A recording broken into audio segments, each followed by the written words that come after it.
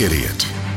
Frederick Dart had never been to Washington or spent time on Facebook or Twitter, where we have more failed idiots than even Mark Twain could make sport of. And I wouldn't call any of them smart. Confused yet?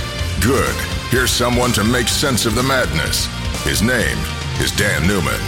Honestly, I don't know if I can do that. That's probably too big a job for me alone.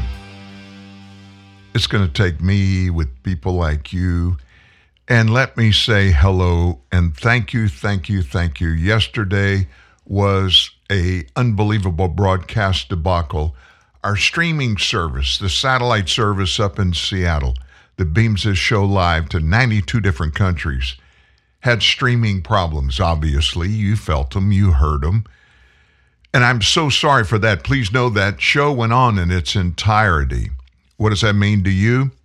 Well, not just yesterday's show, but any show you can pick up by going to any one of the podcast sites. Did you know there now are close to 30 podcast library sites where you can go get podcasts?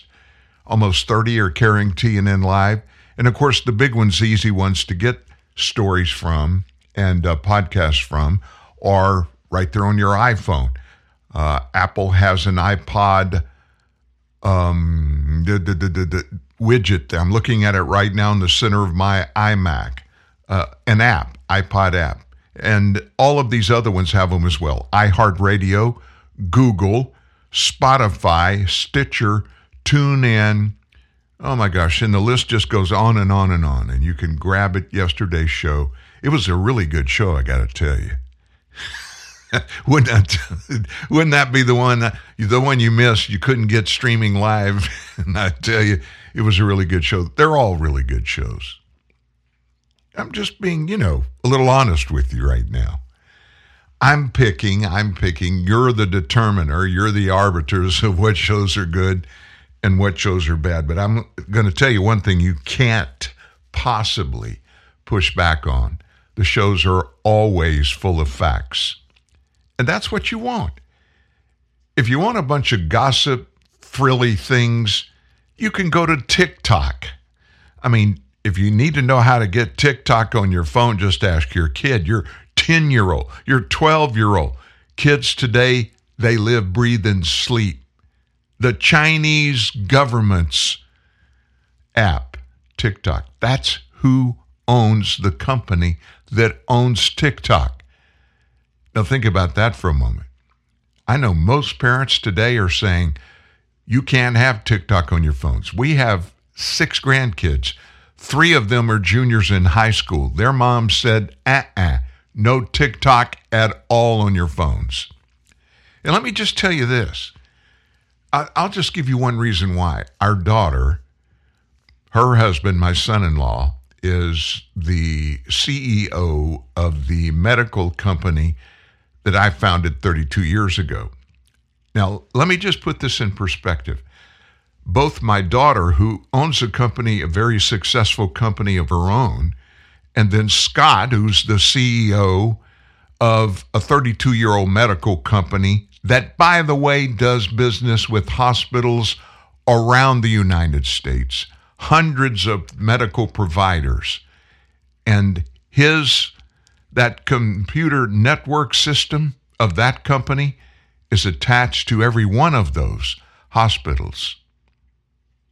His kids have TikTok on their phones, and they share phone contact, mom and dad with twin daughters. That means the Chinese can access through TikTok. I'm not trying to scare you to death. It's absolutely being done. One of our closest friends works for an American company, and all he does is keep that company's info, its IT apparatuses, separate from TikTok. Now think about that. He's an IT professional, and his number one job is to protect his company from TikTok access. You don't think it's pretty easy for them to get to your phone through your kid's TikTok app? And if they can access your phone, they access everything about us. It's just a fact, folks. Well, what do we have today? We have a big show today, a really big second hour. Steve Baker's going to be here with us, and I'm going to give you a little tease. What he and I are going to talk about, and I'm just going to give you one word of what it is for you to be thinking about. Accountability. Accountability. Now, that could go a lot of directions, but the direction we're going to go with it is accountability as it pertains to impacting your life. Now, that also could go a lot of directions, right? Well, we'll just put a little line up there and say, starting here, going forward, going down, whichever one you want. Here are the things that impact you the most, and most every other American, the most regarding accountability.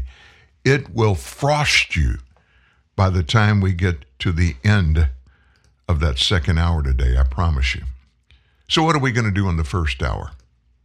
Well, let's start with one of my favorite places, the Department of Justice. So as you know, Merrick Garland, who was a failed nominee by Barack Obama to become a United States Supreme Court Justice, Joe Biden, in payback, made Merrick Garland his Attorney General. So he runs the Department of Justice, and that means the FBI and all of the other agencies that do investigative interrogations, doing all those kinds of things that bring people to face justice, whether what they find is real or not. And Merrick Garland actually came out and said that this Congress, the 118th Congress, it's being controlled, very slim margin, but still being controlled by the GOP majority there. And he and several of his minions at the Department of Justice are rejecting some of the Republicans' request for documents regarding, well, a little bitty thing, the classified Biden documents that are turning up almost every other day in a garage, in somebody's kitchen cabinet. We don't know where they're all coming from, but they're just scattered all over. And so as the House oversight is supposed to do, it doesn't matter if it's controlled by Democrats or Republicans. Job one is to provide, now let me think about it. What would that committee be charged to provide? How about it? Oversight. Oversight of who? Not the American people. Oversight of the government. And so what did the House do immediately upon taking charge earlier this month? They sent out a bunch of letters to various government officials, which is fundamentally what happens in every Congress, saying, look, we need answers to these, and we need to see the documents that are involved in these. And they did just that regarding DocuGate. President Joe Biden's unbelievable abridgment of the rules regarding protecting classified documents. Now, you immediately probably said, well, look at what Donald Trump did. No doubt about it. Donald Trump had classified documents in his possession, and the book's still out on it, but he did too. What happened to Donald Trump? Merrick Garland sent the FBI down there in a raid at night. Merrick Garland didn't give anybody in the Trump administration that's still on staff down there in Mar-a-Lago, people like, the Secret Service didn't tell anybody he was sending the FBI in there. They had helicopters flying overhead, cop cars everywhere. Has he done any of that to Joe Biden? Did he send any of that out to two of Joe Biden's Delaware residences where we found classified documents? No. As a matter of fact, he didn't even send the FBI down there to go through these houses to check them out. Listen, the Attorney General told Biden's White House attorneys, y'all just go keep looking for any more, and if you find any, give us a jingle, and we'll talk about what to do. And we find out this morning, the Justice Department informed the House Judiciary Committee Republicans yesterday that it can't fulfill all of their requests relating to the investigation into President Biden's handling of classified documents. And they cited the department's, quote, long-standing policy about ongoing matters. Now, let me tell you what is absolutely fundamentally wrong in that statement. The Congress, the United States Congress, the United States House of Representatives, U.S. Senate, and then the executive branch of the United States, and then the judiciary branch of the United States government, all three departments, they are co-departments. None has any authority over the other. They're called into and created to be checks and balances on each other. Congress crafts and creates laws. It's also charged constitutionally with making sure every branch of the government is run according to the laws that are created in the legislative branch. The executive branch execute. In other words, they're supposed to take the laws that Congress puts together and put them out around the nation and make sure they're happening the way they're supposed to happen. What does the judicial branch do? They determine the operations of both of the other branches of the government, making sure they're complying with what? With laws that are passed. And so Congress has the constitutional requirement to oversee the operations of the other two, including the Department of Justice. And in the response from the DOJ to the House yesterday, and that would be the Department of Judiciary Committee Chair Representative Jim Jordan of Ohio and Mike Johnson from here in Louisiana, those were the two that penned the letter asking for those documents. The DOJ said, well, we're not going to give you all those documents.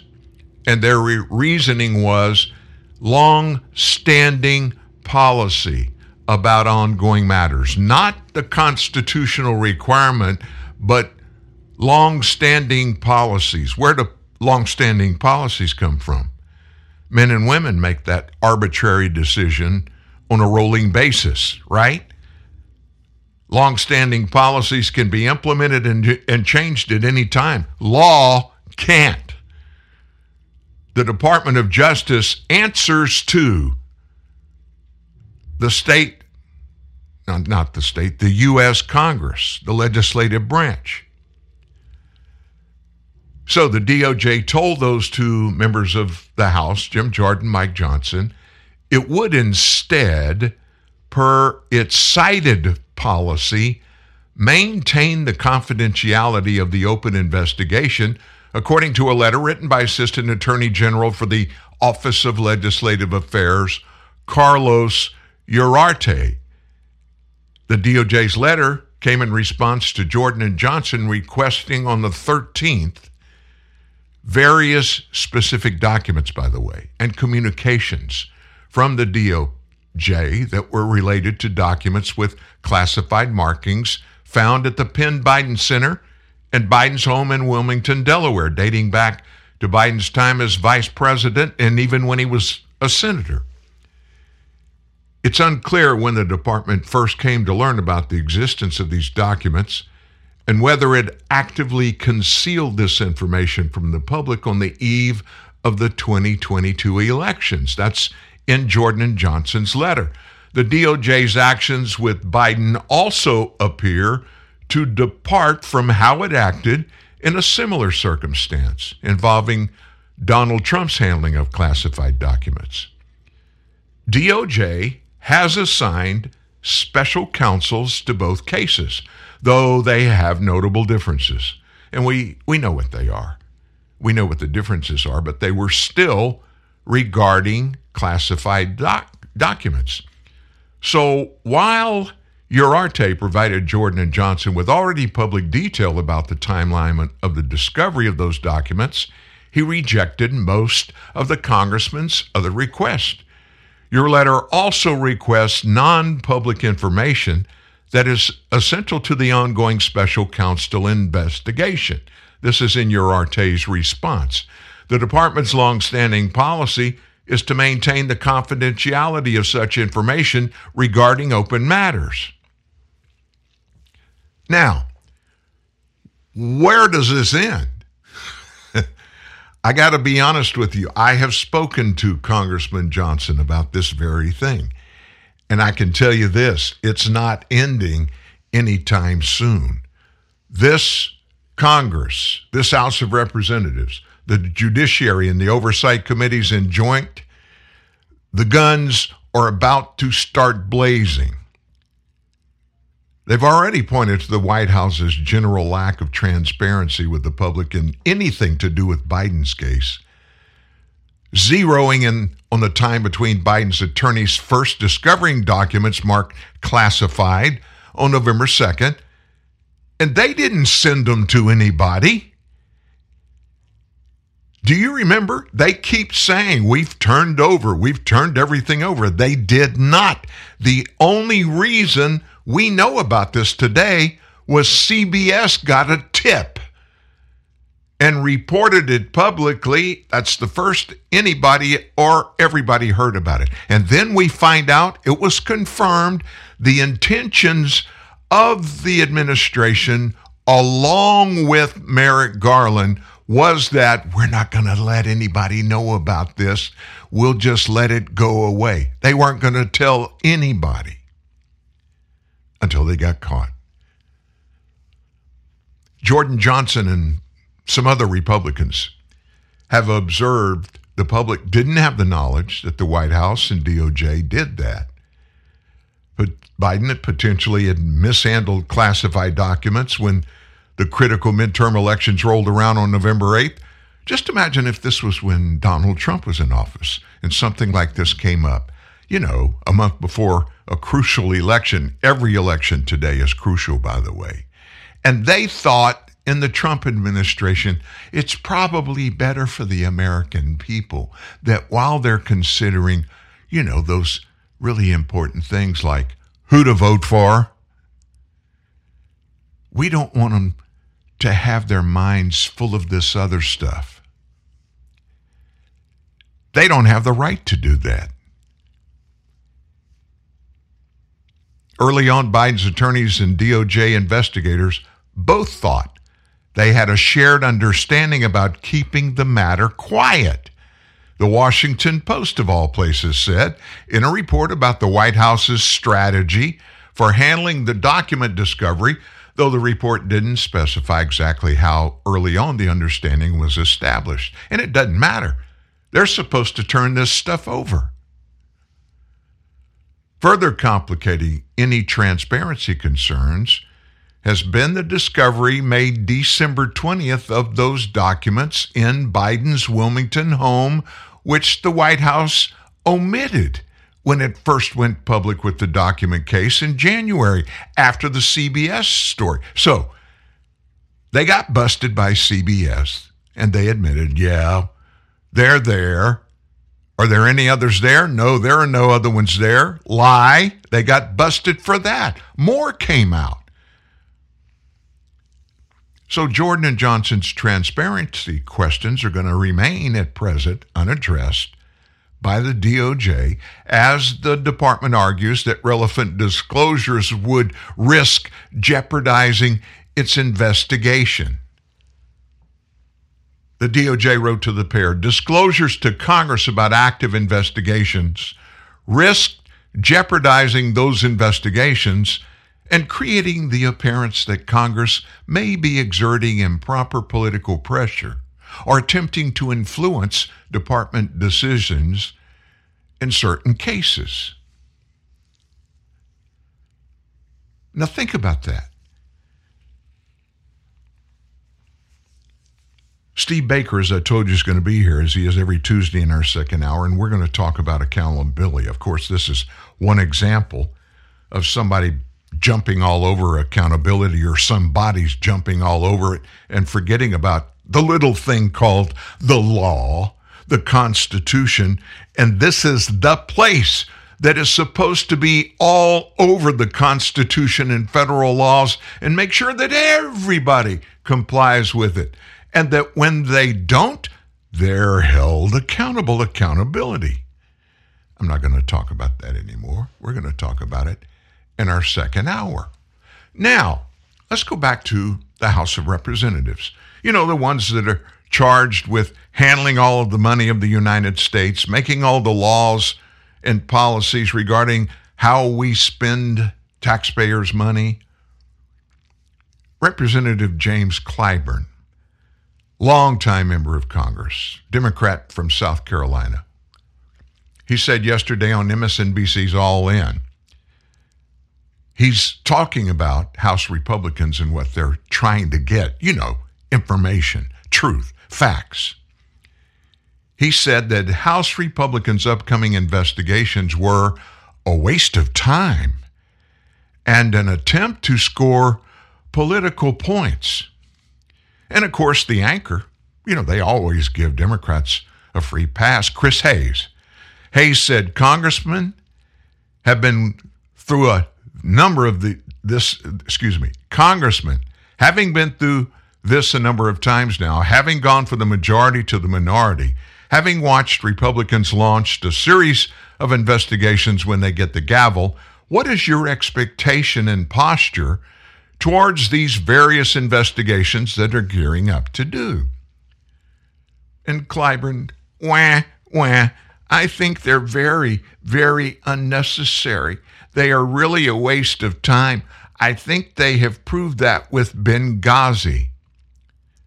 You know, 4 men were slaughtered because of the actions taken in part by a very high up general in the Biden administration and a very high up Secretary of State in the Biden administration.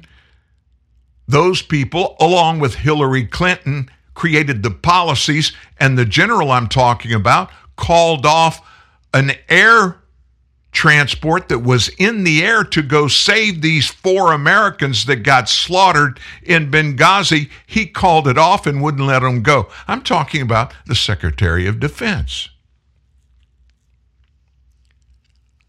That was Benghazi.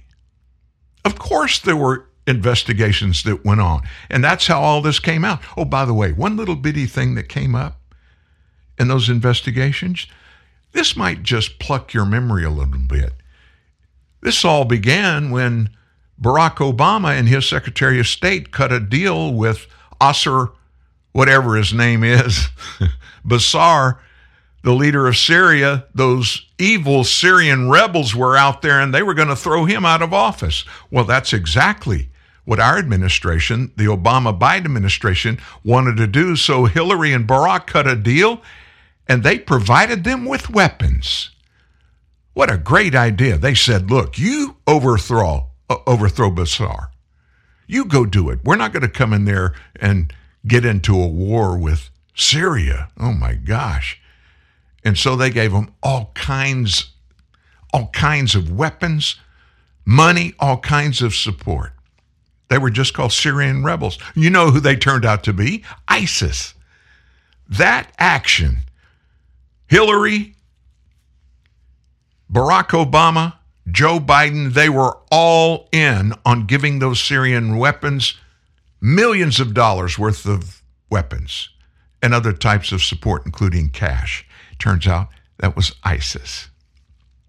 Back to Mr. Clyburn. I think these investigations are very, very unnecessary. They're really a waste of time. I think they proved that with Benghazi. We know what the result of that was. 2.5 years. Oh my gosh. I don't know how much money was spent, and it all went for naught. No, everything I just told you was discovered. He calls that naught. We call that here the truth. It may have been of some detriment to Hillary Clinton, but that's not what we run government for. Government is here to really address the things that are really responsible and things that really get the country moving, get people, lives in order.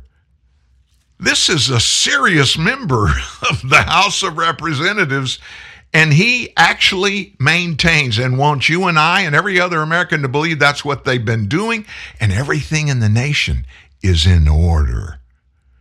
Not to score political points, he said. If we're going to run this government to score political points, I think the result is going to be the same. We saw that time and time again when they were in power before. And I think that will be the end result this time as well. But then a lot of money will have been spent and wasted and a lot of time, but we could be devoting it to improving people's lives. We could give them $10 trillion more dollars. Like, we've already given them $3 trillion in the last 2 years. We're the people's people. We're the peeps for the people. We give them everything they want. And the smart ones, what do? They just sit down and shut up. They don't care if anything we do is unethical, if it's illegal. They should just sit down and shut up. So should those evil Republicans. Our Department of Justice ain't giving them nothing at all that they've asked for. That's important. We'll throw them a few bones. We'll do that. But that's all they're going to get from us. I haven't talked to Congressman Jim Jordan about it, but I talked to Congressman Mike Johnson. Remember last time he was on with us, I asked him specifically. He wouldn't go into the details. But he is frosted. And these guys are gunning. Now, will they be successful? This is where we come in here. I have this ongoing distrust, not for the rule of law, not for the U.S. Constitution, but those who operate it. I have a bad taste in my mouth, as most of you do. And these things we just mentioned are prime examples. The last Democrat administration we have, you remember Barack Obama? You remember Eric Holder on his watch? That gun-running scheme in the south part of the United States across the border, where he gave a bunch of weapons to drug cartels, and he said the purpose for doing that, nobody knew he was doing it. Nobody in Congress knew that he did it. Barack Obama did. Hillary Clinton did. They were all in on it. He gave all those guns away, and then was surprised when all those guns they gave away were used to murder a bunch of people, including a couple of U.S. Border Patrol agents. Fast and Furious was the title of that quote-unquote action taken by Barack Obama, Joe Biden, Hillary Clinton, and Eric Holder, then Attorney General. And then there was a mild investigation into that by the Congress. And of course, who was in office? Barack Obama. Who was the Attorney General? Eric Holder. Who was the Vice President? Well, Joe Biden. They gave up all those documents and informations for, those 2 Americans that were slaughtered because of that action. Not to mention the other Americans, the people that live in the country, farmers, people working in restaurants, those people that were shot and killed with some of those weapons that we didn't actually catch the weapons, but they know it happened. And then they slaughtered hundreds of Mexicans with the guns that Eric Holder and Hillary Clinton and Barack Obama and Joe Biden gave to them. You would think that the U.S. Congress would ask the Attorney General to come down and give an explanation, wouldn't you? Well, he was asked. He was asked to come down and testify twice. He was subpoenaed twice, and he never showed up. He acted like he was going to give them some information, send them some information. And he never did that, so they subpoenaed him for the documents that came from the Fast and Furious debacle. He never gave them up. Just like Benghazi, Hillary Clinton, Barack Obama, Secretary of State now was in Hillary's camp. All of those people, they refused to answer anything substantively in the afterflow of what happened in Benghazi. And you know why they were penalized? Hillary Clinton won the nomination of the Democrat Party to run for president in 2016. Lloyd Austin, he was the general, the leader of CENTCOM. That's all the military around the Mediterranean and the Middle East. He was the one that called off that transport that they were in the air ready to go rescue those 4 Americans that were about to be slaughtered on the streets of Benghazi. He shut that down. He also was involved in the decision and the giving of all those weapons and guns to those Syrian rebels, along with Hillary and Barack Obama and Joe Biden. And they created ISIS. That's who those Syrian rebels became, because they got all of this infrastructure, all these weapons. And we don't know how much money we gave them, but we gave them millions of dollars, and they just created ISIS. James Clyburn, by the way, he was part of all of that. He was in Congress then, a leader in the House of Representatives. So, Biden ain't done. He's just getting cranking. I don't need to sit here and read you the litany of the insanity of what he has done and the insanity of his being able to do it, whatever it took to do it. But you and I are living in it. And folks, I don't want to scare you to death, but I'm going to tell you, you need to pay closer attention every day to the facts, the things that are happening either in this government or at this government's behest. Nothing you hear or see, not a single thing, is inconsequential. You need to remember that line I just gave you. Nothing that's said or done is inconsequential. Back when Benghazi was about to happen, when all that action was taken, do you remember how they told Americans when it was discovered they were sending these weapons and this support to those Syrian rebels? Do you remember how they told us it was going on, what was happening and why? It was all good. It was all good. They never told us who these rebels were. They never told us what deals were cut and who was involved in them. They just tell us what they want us to hear. They never tell us anything that they know we don't want to hear. Oh, we're never going to tell them with that. We don't want to bother those American people. There's nothing they can do about it. So we just want them to sit down, listen to the things we tell them.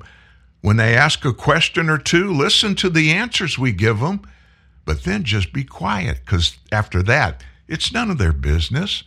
We're going to take care of things. You think I'm hot now, you wait till Steve Baker joins us in about a half hour.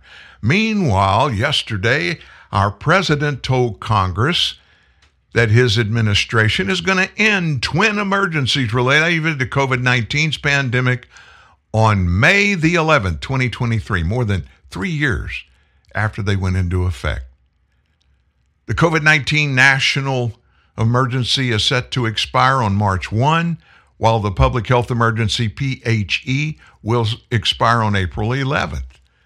The Office of Management and Budget wrote in a statement of administration policy, Biden's going to extend both emergencies all the way up to May 11th, at which point they're going to expire. Now, this will tell you the foresight that our president has. He got on the phone with the COVID doctor. Oh my gosh, yeah, he did. And the COVID doctor, not the doctor, the COVID king, told him, Mr. President, it's about time we COVID folks, we got off all y'all's butts. And we're going to just call off all the dogs. How does May 11th, 2023 sound like a good day for the COVID-19 pandemic to no longer be rising to the level of a pandemic? We're just going to settle down so you can let the American people know on May 11th, It's okay to do everything they were doing before we took charge. And so when I heard this, and of course the COVID God, the COVID-19 God, who do you think that would be? Anthony Fauci, of course. He is science. That's what he told us. Those words, I am science. So obviously, who would Joe Biden talk to about anything to do with science? About anything healthcare? Talk to Anthony Fauci. Anthony said March 11th. Nope, that's too early. Well, how about April 11th for the other one? Nope, that's too early. Well, what about May 11th? Well, Mr. President, it's you and me. You run the nation. I run the world of science.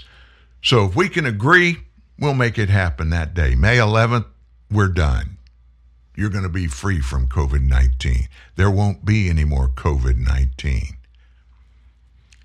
One of the additional, most ridiculous things that I've heard come out of this White House.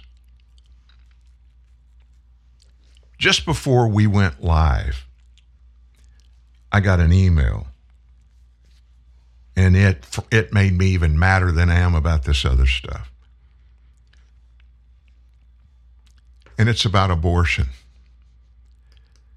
And it's about something that has slipped out of the White House about it. Well, Dan, Roe v. Wade, the U.S. Supreme Court said there's no legality anywhere in the Constitution for there to be abortions in the nation. It's not a law. It cannot be a federal law. The Supreme Court says it.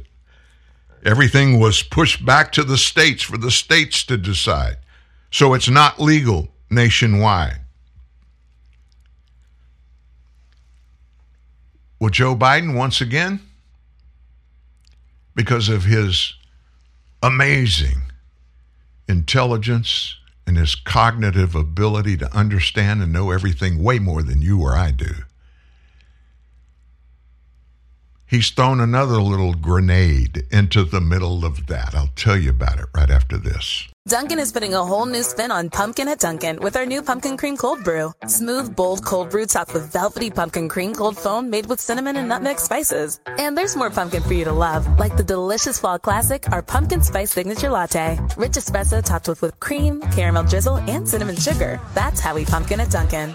Sip into the fall season with the new Pumpkin Cream Cold Brew or Pumpkin Spice Signature Latte. America runs on Dunkin'. Price and participation may vary. Limited time offer. Exclusions apply. Genuine Ford Parts and Service presents a word from your wallet. Are we at the gas station? Oh. Yeah, I know. I'm feeling these gas prices, too. I'm the wallet down here. Head to a Ford dealership. Why? Proper vehicle maintenance. A new air filter can save 19 cents a gallon. Correct tire inflation up to 6 cents a gallon. Wow, that sure adds up. Fat wallets are very in right now. Right now, Motorcraft air filter replacement is just $19.95 or less. Replacing a dirty air filter can increase fuel economy by as much as 10%. Well, done. That was easy. Maybe you should listen to your wallet more often. Well, you're typically pretty quiet. Well, I didn't want to be a pain in the... Hurry in for the best deals we've had in years. Money-saving rebates on brakes, batteries, tires, and more. See your participating Ford dealer today. Unforgettable. That's what you are. L'air du temps perfume, like the memory of a beautiful song, lingers on and on. L'air du temps perfume, the classic French fragrance that you can wear anywhere, anytime, makes you unforgettable. L'air du temps perfume by Nina Ricci.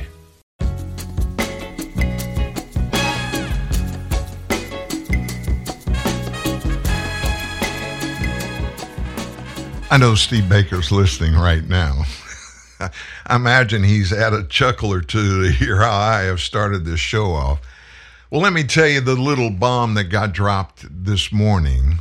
Joe and all his minions, they're considering declaring a public health emergency. I thought we were in one. It's called COVID-19. Well, it's going to end on May 11th. They got to have another little donut they can throw out there.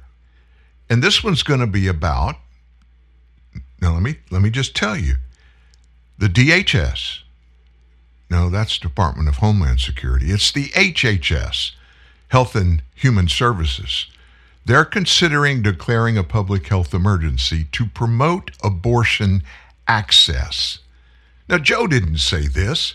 The other brain surgeon, Javier Becerra, he's the Secretary of Health and Human Services. He threw this one out. Now, let me tell you how qualified he is. Javier Becerra, former Attorney General of California. Boy, those former AGs of California, they bring a lot to the table in the Biden administration, don't they? I can think of another one. I'm looking at a picture of the heavyweights around the table in the Oval Office, right next to it, where they have the small conference table. 5 of the big shots in there sitting at the table. Antony Blinken is one of them. Joe Biden is one of them. Xavier Becerra is one of them, and guess who's missing at the table? That would be another one of those California former attorney generals. The vice president is not sitting in the room. I thought all the heavyweights were supposed to weigh in on these serious things. I just threw that one out there. So Becerra says his department has the authority to declare a public emergency, but it's only one of many options on the table, he said. He argued there was an ongoing reproductive health crisis since Roe v. Wade was overturned. The abortion god, he just got his panties in a wad. He was kicked out of Dodge, kicked out of D.C., and he was going to have to go negotiate in 50 different state capitals with the legislatures and governors to see if it was okay for him to go on and still kill all the babies. And then here's Becerra.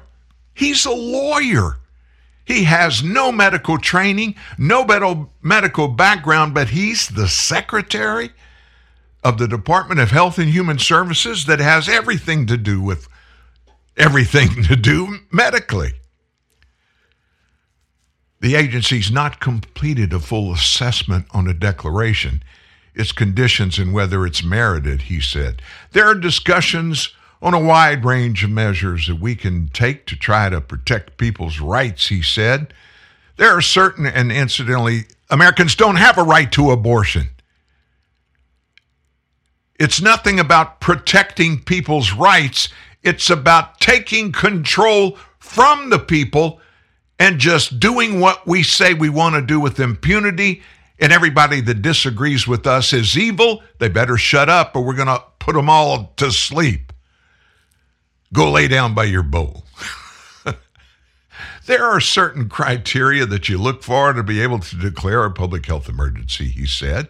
That's typically done by scientists and those that are professional in those fields who will tell us whether we are in a state of emergency. And based on that, I have the ability to make a declaration.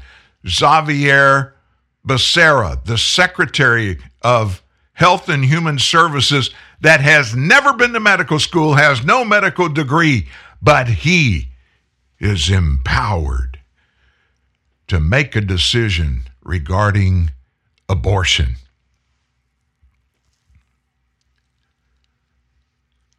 In the months since Supreme Court overturned Wade, the Biden administration has pushed for expanded access to abortions through various measures that include a July 22nd executive order, which directed Becerra to take additional action to protect and expand access to abortion care, including access to medication that the FDA approved as safe and effective over 20 years ago.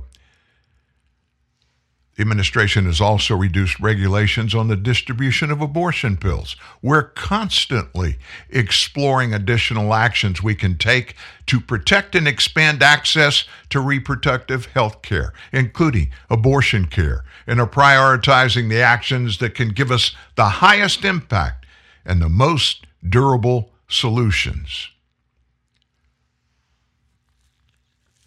They're going to do it, and this guy's going to roll it out. And once again, he has no experience in doing this.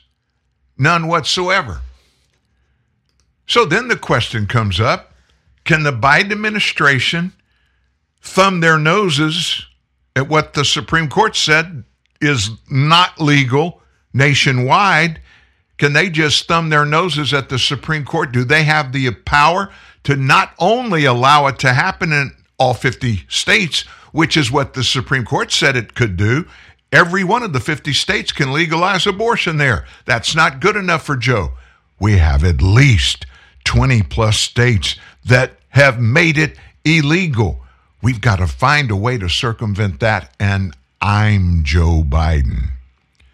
I'm the master of executive orders. When the legal beagles in Congress won't do what I want them to do, won't make laws, pass laws that I want them to pass, screw the people's representatives. We don't care about them. The people elected me, Joe Biden. I'm Joe Biden.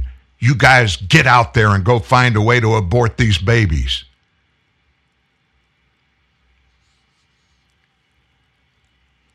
So this has been going on and on and on. It came up in May last year. I'm just going to tell you what ABC News said on June 24th about this. This is a couple of days after the Supreme Court made their decision on Roe v. Wade. White House and a liberal president, he vowed to fight to keep abortion access for every American. ABC said, but what can he really do? In recent weeks, dozens of abortion advocacy groups, lawyers, providers, and lawmakers have huddled to pitch ideas that range from what advocates call creative to the seemingly far-fetched. The White House has met with many of these officials to hear them out, although it remains tight-lipped on whether its legal strategy might be headed. Could the government lease federal buildings and public lands to abortion clinics, declare a public health emergency, and offer disaster relief money or health care grants to states anticipating an influx of patients? What about federal travel vouchers for patients seeking health care in abortion-friendly states? Yeah, right, like abortion's health care. Or relaxed import rules for own abortion pills made overseas. President Joe Biden, some argue, also could say that banning abortion pills by mail, as some states are moving to do, violates rules on interstate commerce. We are all thinking creatively about what administrative solutions might exist, including increasing the availability of abortion pills, said Kimberly Inez McGuire, Executive Director of Unite for Reproductive and Gender Equity, who met with the White House in one of its listening sessions.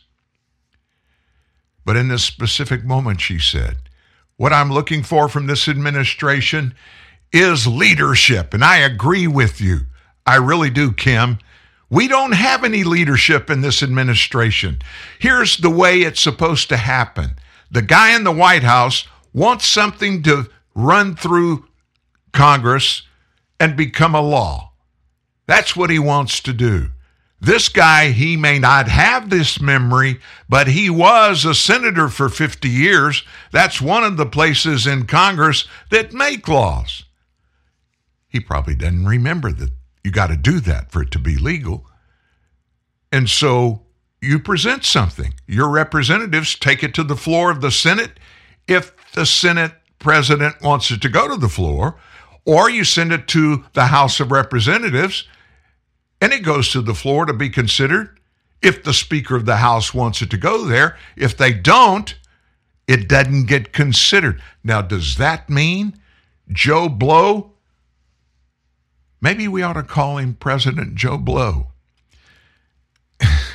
Does that mean Joe Blow can just shoot him the bird and create the law just because he's president of the United States and that makes it okay? This guy thinks he can. It's not called a law when he does it. It's called an executive action. He has several hundred of those in place, and so what are they used for? Novel idea. When you can't get it through Congress, when Congress, in most cases, won't even take it up now, but it's something that we're all supposed to do, it's good for everybody. I know that for a fact because I'm Joe Biden. I'm the president. I know everything. You sit down and shut up and listen to me. You evil members in the House. You're Republicans. You don't know what's right. I know what's right.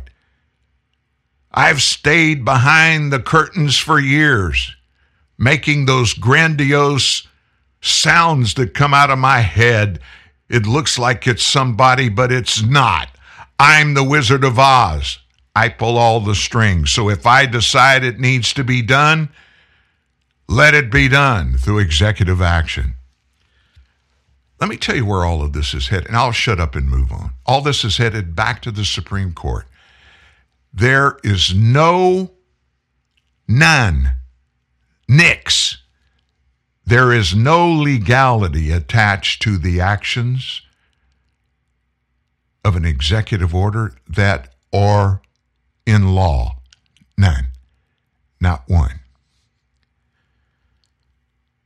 And I'll tell you, if he does any of this, if they declare it a national medical health care emergency, which it looks like he's going to do, they're going to start spending your money and my money. They're going to find ways to circumvent what the Supreme Court said. And they know it's going to go to the court system. And they don't care about it. They'll do it quickly. They'll spend billions of taxpayer dollars. There will be people lined up in the streets at abortion clinics around America. And here's the shame in it, besides the obvious. Here's the shame in it. You want an abortion now? You get an abortion. Period.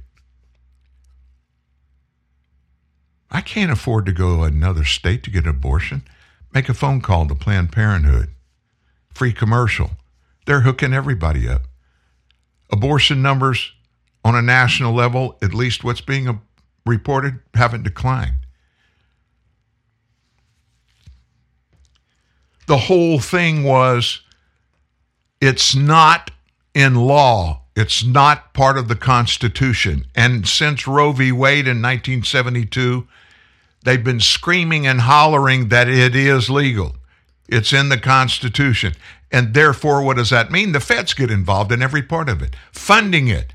That's what it's really all about. They want to fund anything and everything that they want to happen in the healthcare industry, and so they just do it. When they need help, where do they go? Pfizer, Moderna, all the other big pharma companies, especially those involved in women's health.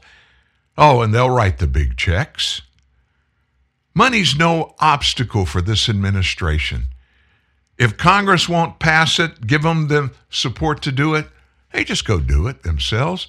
Or they wait till Christmas Eve, and then they blackmail all of these very committed lawmakers. You know, the ones that swore the oath that they were going to craft the laws of the nation and make sure all the laws were handled appropriately. And these lawmakers, they want to go home for Christmas, so they give him $3 trillion more dollars in the omnibus bill that is so full of pork we'll never know how much of it actually went to fund things that are good for the nation. But I'll tell you what it did. It paid the political debts of Joe Biden. Joe Blow Biden. Real truth, real news. TNN, the Truth News Network. Hi, this is Jack, founder of Jack in the Box. Is the caller there? Mr. Box, Douglas Gompertz from Burger Week magazine. Oh, hey, Doug. Doug's a respected fast food critic. I recently dined on your sourdough jack combo. And? Perfection. The cheese, the jumbo patty, the golden sourdough bread, the French fries. Bravo. Well, thank you. However, I found the dessert a bit dry. It doesn't come with dessert. The candy, the white round candy with the happy face. Was it wearing a scarf? Yes, I believe it was. Rosy cheeks, fuzzy earmuffs? Yes, that's it. Douglas, you ate a holiday ball. We're giving one away free to customers who buy a sourdough jack combo. But they're not for dessert. They're for antennas. Or a pencil. Right. Well, that's going to improve your score dramatically. Excellent. Howdy, the streamer here. You know, there's a place down yonder where 3 streams converge into one. It's where I saw the Mandalorian get himself into a space squabble. Watch me some UFC. And those folks from Modern Family had me cackling like a trout getting tickled. Well, that's the Disney Bundle for you. It lets you stream Disney Plus, Hulu, and ESPN Plus for only $13.99 a month. The Disney Bundle. It's streaming at its best. Includes Hulu ad-supported plan. Access content from each service separately. Terms apply. Visit thedisneybundle.com for details. The following is an important time-insensitive announcement from Staples. Now, for an unlimited time only, Staples is drastically cutting their everyday prices on hundreds of products your business needs. That's right. The clock is not ticking. Walk, crawl, or lollygag to Staples, and you will not miss this opportunity. These are everyday price cuts. Take a 4-pack of AA Duracell batteries, was $4.79, now just $2.99. But act now or later, because these Staples everyday price cuts will be around for a really, really long time. Price cuts like a 2-pack of Scotch Magic Tape, previously $4.79, now just $2.99. And Scotch Packaging Tape, now just $2.29 for today, tomorrow, and pretty much every day till the cows come home. But don't hurry. These everyday price cuts are indefinite. To repeat, these prices will last. So stop by your nearest Staples whenever it's convenient and take advantage of these normal, continuing everyday price cuts. Thank you. Uncertain about what you see and hear in mainstream media? Worried about getting the truth? No worries anymore. Get the truth, only the truth, at TNN, the Truth News Network. TruthNewsNet.org. If you haven't figured it out yet, I'm a little bit hacked off at things this morning. And I'm sorry. If you joined us late, you didn't get the disclaimer up at the top of the show. We had not us, but our streaming company up in the Northwest, company that our signal goes to, and they beam it to 92 different countries. And so the stream of the story that you're hearing right now, you're actually hearing it about 6 to 9 seconds after I say it, because it goes via satellite from Northwest Louisiana to Dallas. It skips from there to Seattle. From Seattle, it skips around the world to 92 different countries. Now, it's 25,000 miles up to the lowest communication satellite. So it takes a few seconds to bounce up and bounce back. So when you have that skip, that bounce 2 or 3 times, it takes a little bit. But anyway, they had problems streaming yesterday. So our show went on. And the show in its entirety, you can get it at any one of the podcast sites that you use.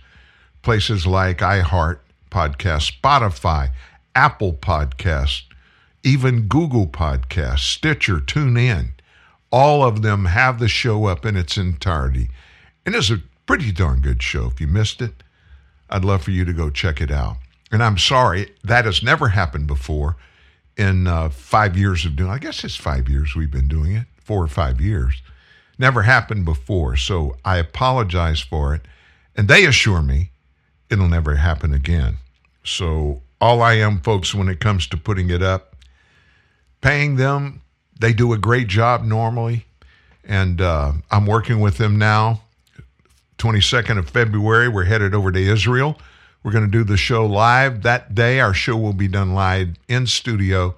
We get on the plane and fly to Israel, and we don't get there until Israel time, 5 p.m. the next afternoon in Israel. So you won't miss a show. We're going to do a pre-recorded show for that day. Now, it'll be good. In fact, I may con Baker into helping me do a special show off-air live that we'll publish it that day. But the rest of the next 10 days, weekdays, we're going to be in Israel doing live broadcast, and it'll be 9 to 11 a.m. time here is 5 to 7 p.m. time there. They're 8 hours ahead of us right now. So you're going to be hearing it the normal time that you hear it, unless we have to move it an hour or two, and then we'll let you know about that in plenty of time. But it's going to be, our plans are to be 9 to 11 a.m. live from Israel every day. I'll be eating dinner over there when you talk to me on the show. Now let's see if Steve-O's got his phone on. Let me give him a call here.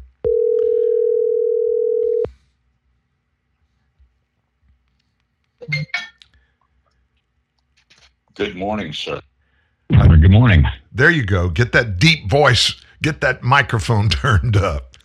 I've got it right here. Oh, yeah. Oh, yeah. How are you, buddy? I'm good. I'm drinking my coffee from my lovely TNN travel mug that you gifted me. Oh, I forgot about that last week. I forgot about that. Yeah, that's where I'm doing that, and we're enjoying much better weather here than you guys are down there right now. It's about 20 or 30 degrees warmer here.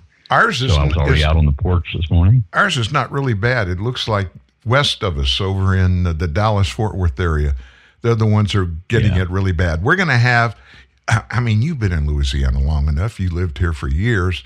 When they say it's going to snow, we all look at them and laugh. And their definition of snow is if there's one little flake that falls from the rain, because it always comes with rain first, then we get ice, and if we get snow, it's on top of that. So we can't see that the streets are iced up. So we have driving wrecks all the time.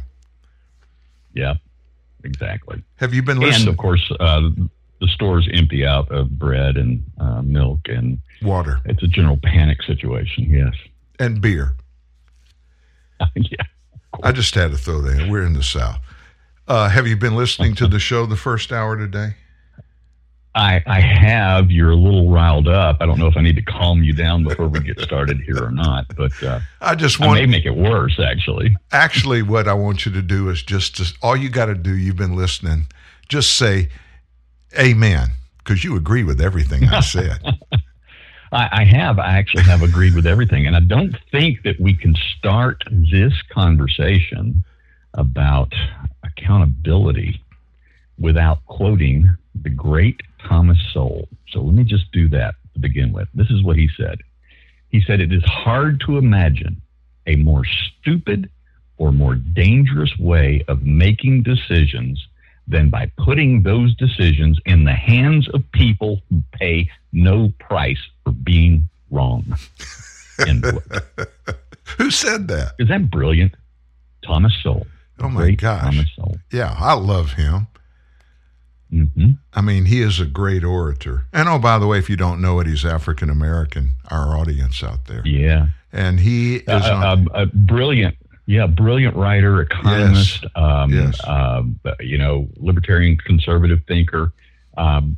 He's written several books, and he's retired. He does pop up with a quote here and there still on one of his social media accounts, although certainly he's not managing those any longer. But I think he's in his early 90s now.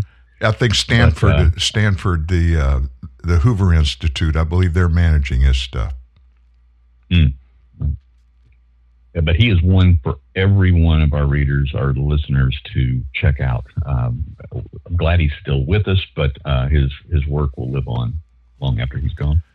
Well, I conspired with you earlier today on our segment being about accountability. And you and I both know, and in fact, if I just opened it up and let you start just throwing out the examples of no accountability, you could do an entire day, not just an hour, with examples of it. But before I called you or before I sent you that note, I had been for hours thinking through my life and the instances of every level, on every level of my life, where somebody or some people have actually had unfettered permission to do anything they wanted to do in a number of circumstances, and how they went ahead and did just that with no accountability. And then I started thinking about who pays the price for all of that. You go back in history, every one of us can recount things like that. I mean, I had teachers that were like God in school. They were supposed to be subject to the principals in school over them, but they got away with murder with no accountability. Yeah. And then our neighborhood friends. My mama beat me like a dog if I was told to be home at 5 o'clock and I didn't show up. When I showed up, I knew I was about to get it. Right. And my neighborhood friends, I had a bunch of them. They could stay out to 9 o'clock at night with no accountability.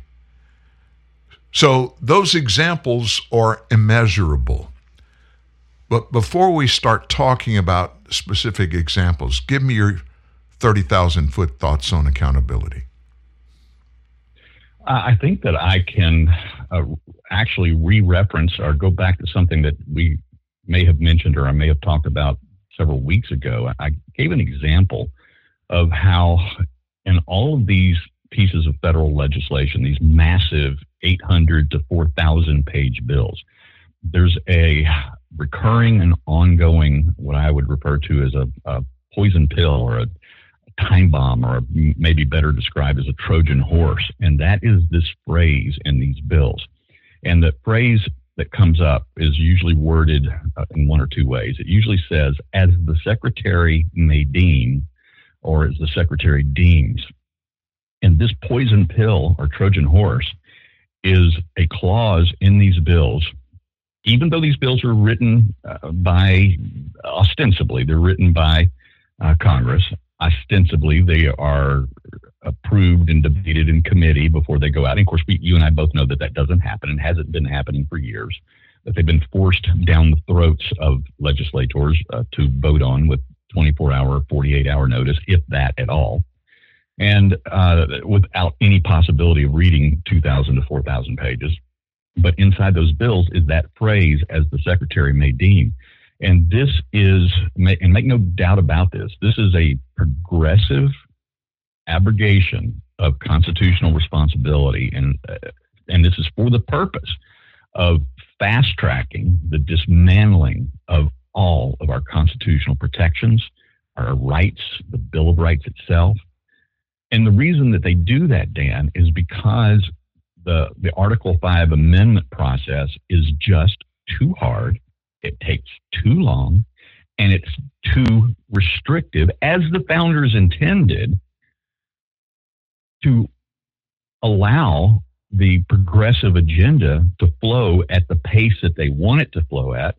So they drop this Trojan horse in these bills. And this is why we see so many things taking place at all the three-letter agencies, because as the secretary may deem, this is referring to the secretaries on the president's cabinet.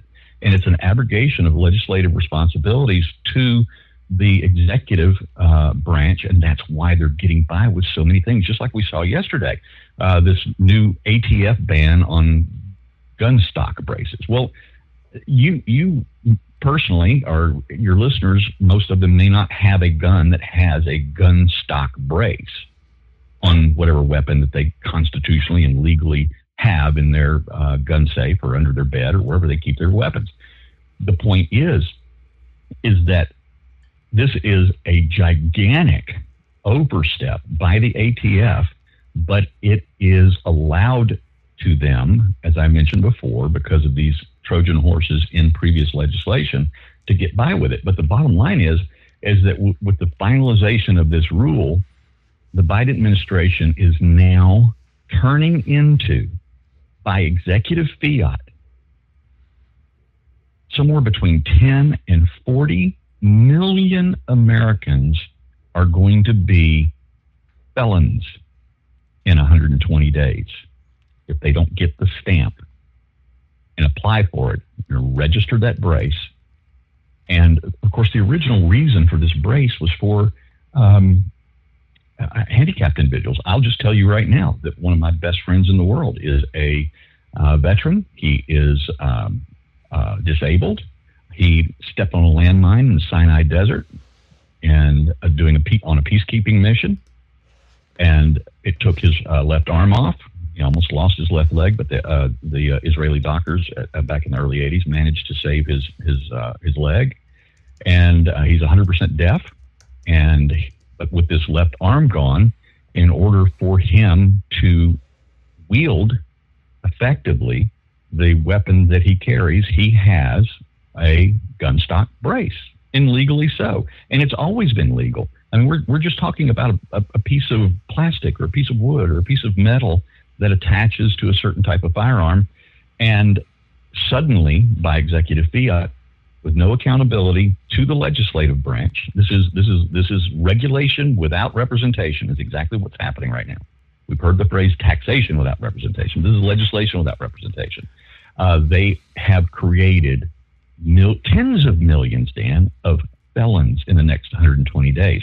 And do you think that the federal government is even capable of processing the applications of 40 million lawful, legal, law-abiding, never use their guns in any crimes whatsoever, never intend to, law-abiding citizens? Do you think that they can process 40 million applications and issue 40 million stamps in 120 days? Let me be a conspiracy theorist here. With this administration, with Joe Biden as president and his history, he has been anti-gun. He's been a proponent of the abridgment, the infringement of the Second Amendment since he's been in Congress. Before I say what I'm going to say, let me just read the first paragraph of the new rule that was put out yesterday. Today, the Department of Justice announced it has submitted to the Federal Register the Stabilizing Braces Final Rule, which makes clear that when manufacturers, dealers, and individuals use stabilizing braces to convert pistols into rifles with a barrel of less than 16 inches, commonly referred to as a short barrel rifle, they must comply with the laws that regulate those rifles, including the National Firearms Act. In April 2021, at an event with President Biden, the Attorney General directed the BATF and explosives to address the issue of stabilizing braces. And so that's the paragraph that announced that they have sent this to the Federal Register. Now, on this particular thing that they did, it's going to go away, but it will not go away without a bunch of hard work, hard feelings, and unnecessary actions being taken. It will not stand the test. Millions of dollars in legal fees in order to get this reversed. It will not pass muster in the United States Supreme Court, in this court. It is an abridgment of the Second Amendment. It's already been proven on a number of other things. And as an example, the bump stock thing. I mean, I've got an AR-15. I have other automatic weapons. I don't have this stabilizing thing, and the reason I didn't get one was I don't shoot at targets. When I go to the range, I don't shoot at targets with the guns that I would have one of these on. If I did, I would have had one. I had a bump stock. I never used it. I never put it on one of my guns. I bought it because I walked into a gun store when it first came out that how these things would possibly turn a regular automatic, like a shotgun or a rifle, a regular semi-automatic into a fully automatic. Right. Yeah. And I thought if I ever got in a situation where, some gang or somebody's coming at my house and we're going to shoot at my house and I needed to protect myself, having that as an option would give me a better chance to shoot a bunch of bullets in their direction and a better chance of keeping them from shooting bullets in my direction. But I never used it. Right. It went away the same way I'm pretty sure this one will go away. That one, incidentally, was put out by the Trump Attorney General, which blew my mind. And make no mistake about it. Yeah, make no mistake about it, Dan. This is a trial balloon, because when we say that we know that this is going to go away and we know that the Supreme Court is going to deal with this effectively and justly and per the Constitution, as they did with the bump stock, we're hoping that's the case, because we never know with these guys. We don't ever know. But we also know that the Biden administration has put this thing out as a trial balloon because their stated purpose is to ultimately remove from all of us our ability to own, carry a semi-automatic weapon. And essentially that's 90+% of everything that's sold now, and has been for years, for decades. I mean, I remember, my father being a private investigator, he carried a revolver 40 years ago, .357 Magnum. And that was generally 40 years ago what was carried by law enforcement and other individuals as well. But the semi-automatic weapons became more effective, more popular. The manufacturers were switching to that as the technology improved, and of course the market was demanding that, and that's what everybody has now. If they can do this by executive fiat and by some three-letter agency controlled by one of those secretaries who may deem that this is okay to regulate without legislation or outside of the boundaries of the Second Amendment, then we know that because they're progressives, it's in their name, progressivism, they're going to then take the next step and they're going to make the next round of law-abiding American citizens felons if we don't comply to either turning in these weapons, registering them in some form, applying for some special permission. We have permission already. Our permission is, in fact, the Second Amendment. But that's not what they want. And we all know why they want us to register, because if they can find out everything that's in our gun safe and they know what we have and where those 400 million weapons are that are privately owned, then when the time comes, as the Secretary may deem, they can come and start collecting them. I believe your number is a little small on the number of guns that are out there. But nevertheless, you are correct where I was going with this, and you went right to it. The heart of the matter is, this is not just about a stinking bump stock or a brace for a handgun to turn it into a rifle. It's not about either one of those things.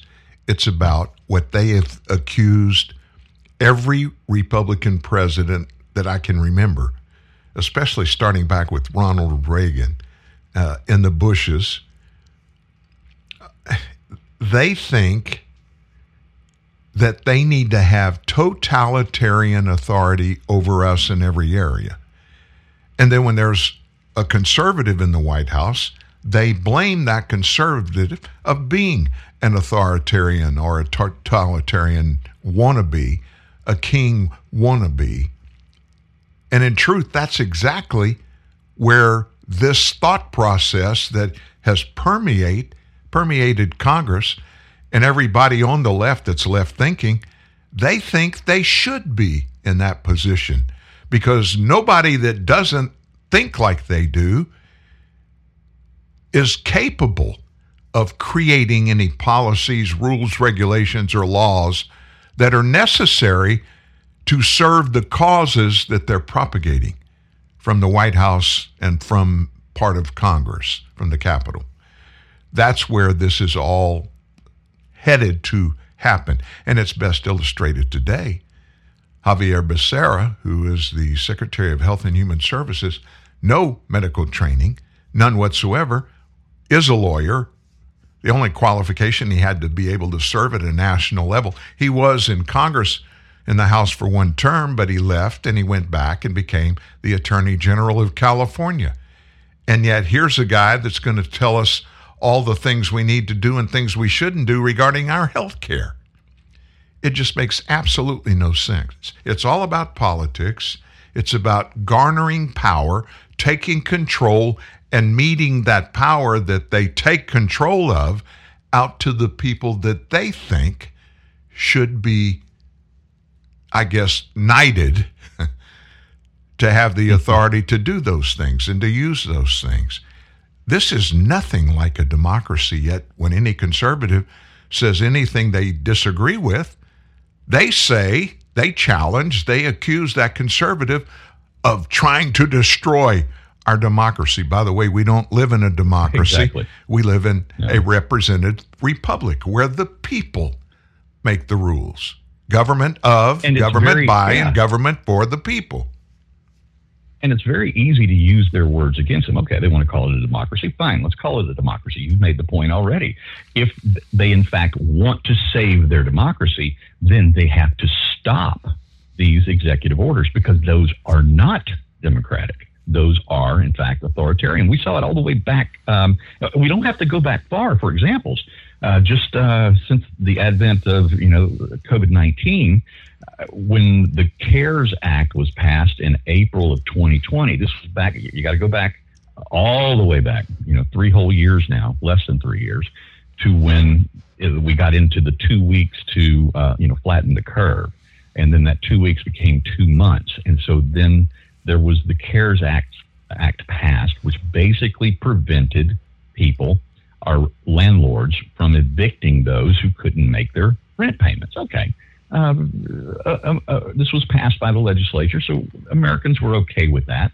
But then as the months wore on, and indeed the years wore on, then the CDC themselves, the Center for Disease Control, started issuing their own eviction moratorium orders.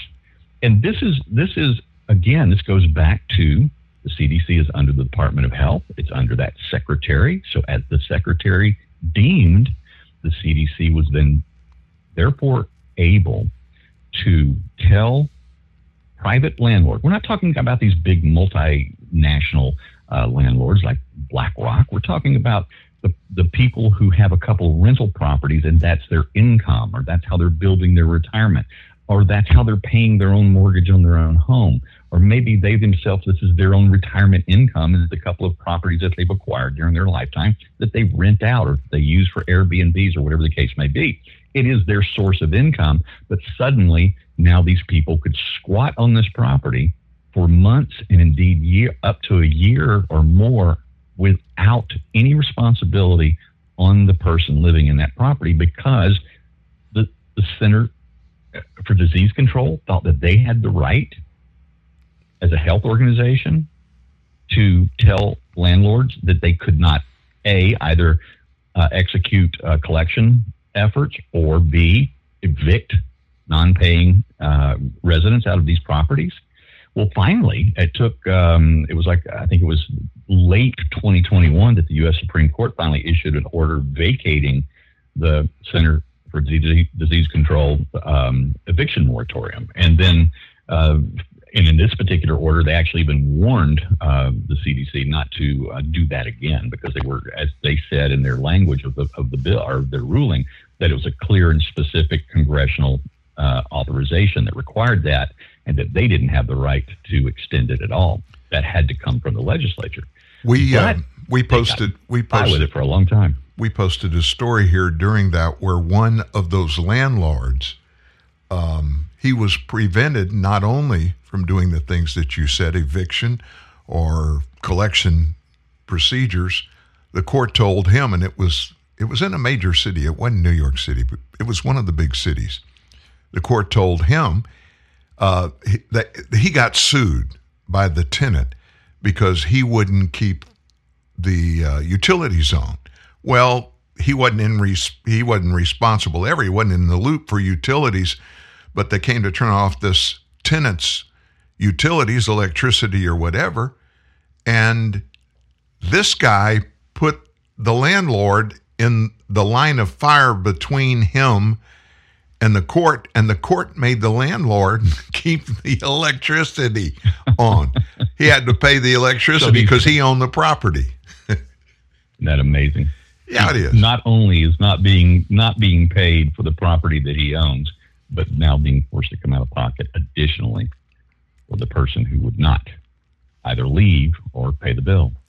And after that, to make matters worse, the landlord drives up to the property one day, and this guy has bought a brand new, like $80,000 pickup truck with a boat behind it that he's parking in the parking lot at this rental property.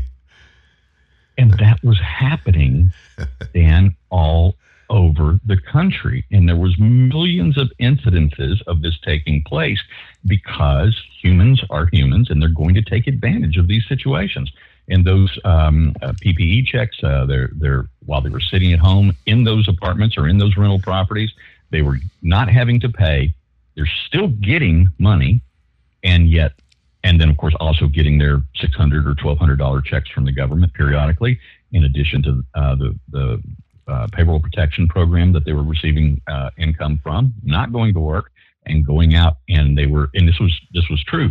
They were buying luxury items or the types of things that we don't need. And as you mentioned, a high-end pickup truck, boats, stereo equipment. I mean, we saw just thousands of examples in the alternate press about those types of things taking place, because people are going to abuse the system when that happens. But this is all the result of, as we've talked about before, people without accountability, people without authorization, outside of the law, outside of constitutional provisions, outside of legislative overview, taking advantage of these Trojan horses that are being dropped into these bills. And Dan, that's the only reason they get by with it. And then, of course, then we get to the courts and we go, okay, well, how can those judges do that? How do we get rid of judges that make those types of rulings that not only disallow or prevent a homeowner or a landlord from collecting money or evicting and getting somebody else who can pay, but then also being forced by a court to pay their other bills, their utility bills as well? I mean, every state's different, but at the federal level, these federal judges can only be removed through the impeachment process. The same thing that we saw Trump go through a couple of times and Clinton back in the late 90s. It's a very difficult, very arduous process. Nobody wants to go through it.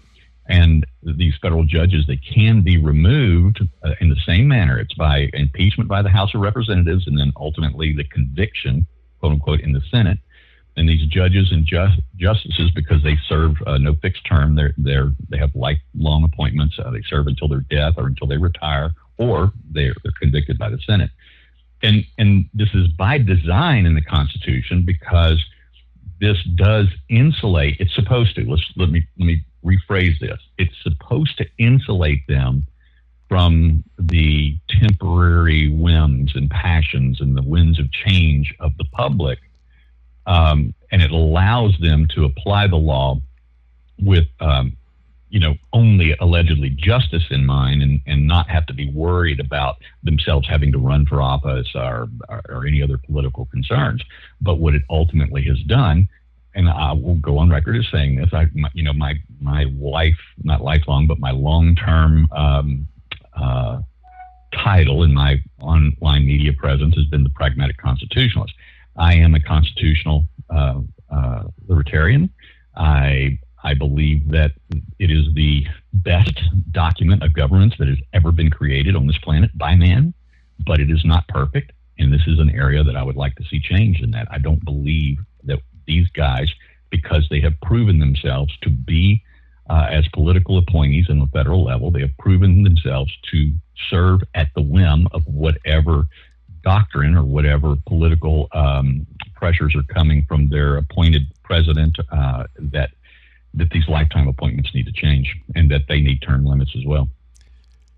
The big thing that drove me to say we need to talk about accountability at every level was what's happening at our southern border and its reactions from the southern border stuff that's happening around the nation, and who is paying the price for all of that. Of course, we know nobody can come into the United States. When you step foot on American soil and you don't hold in your hand an invitation of authorization to come in, if you're not a citizen and you don't have paperwork, you're breaking a law.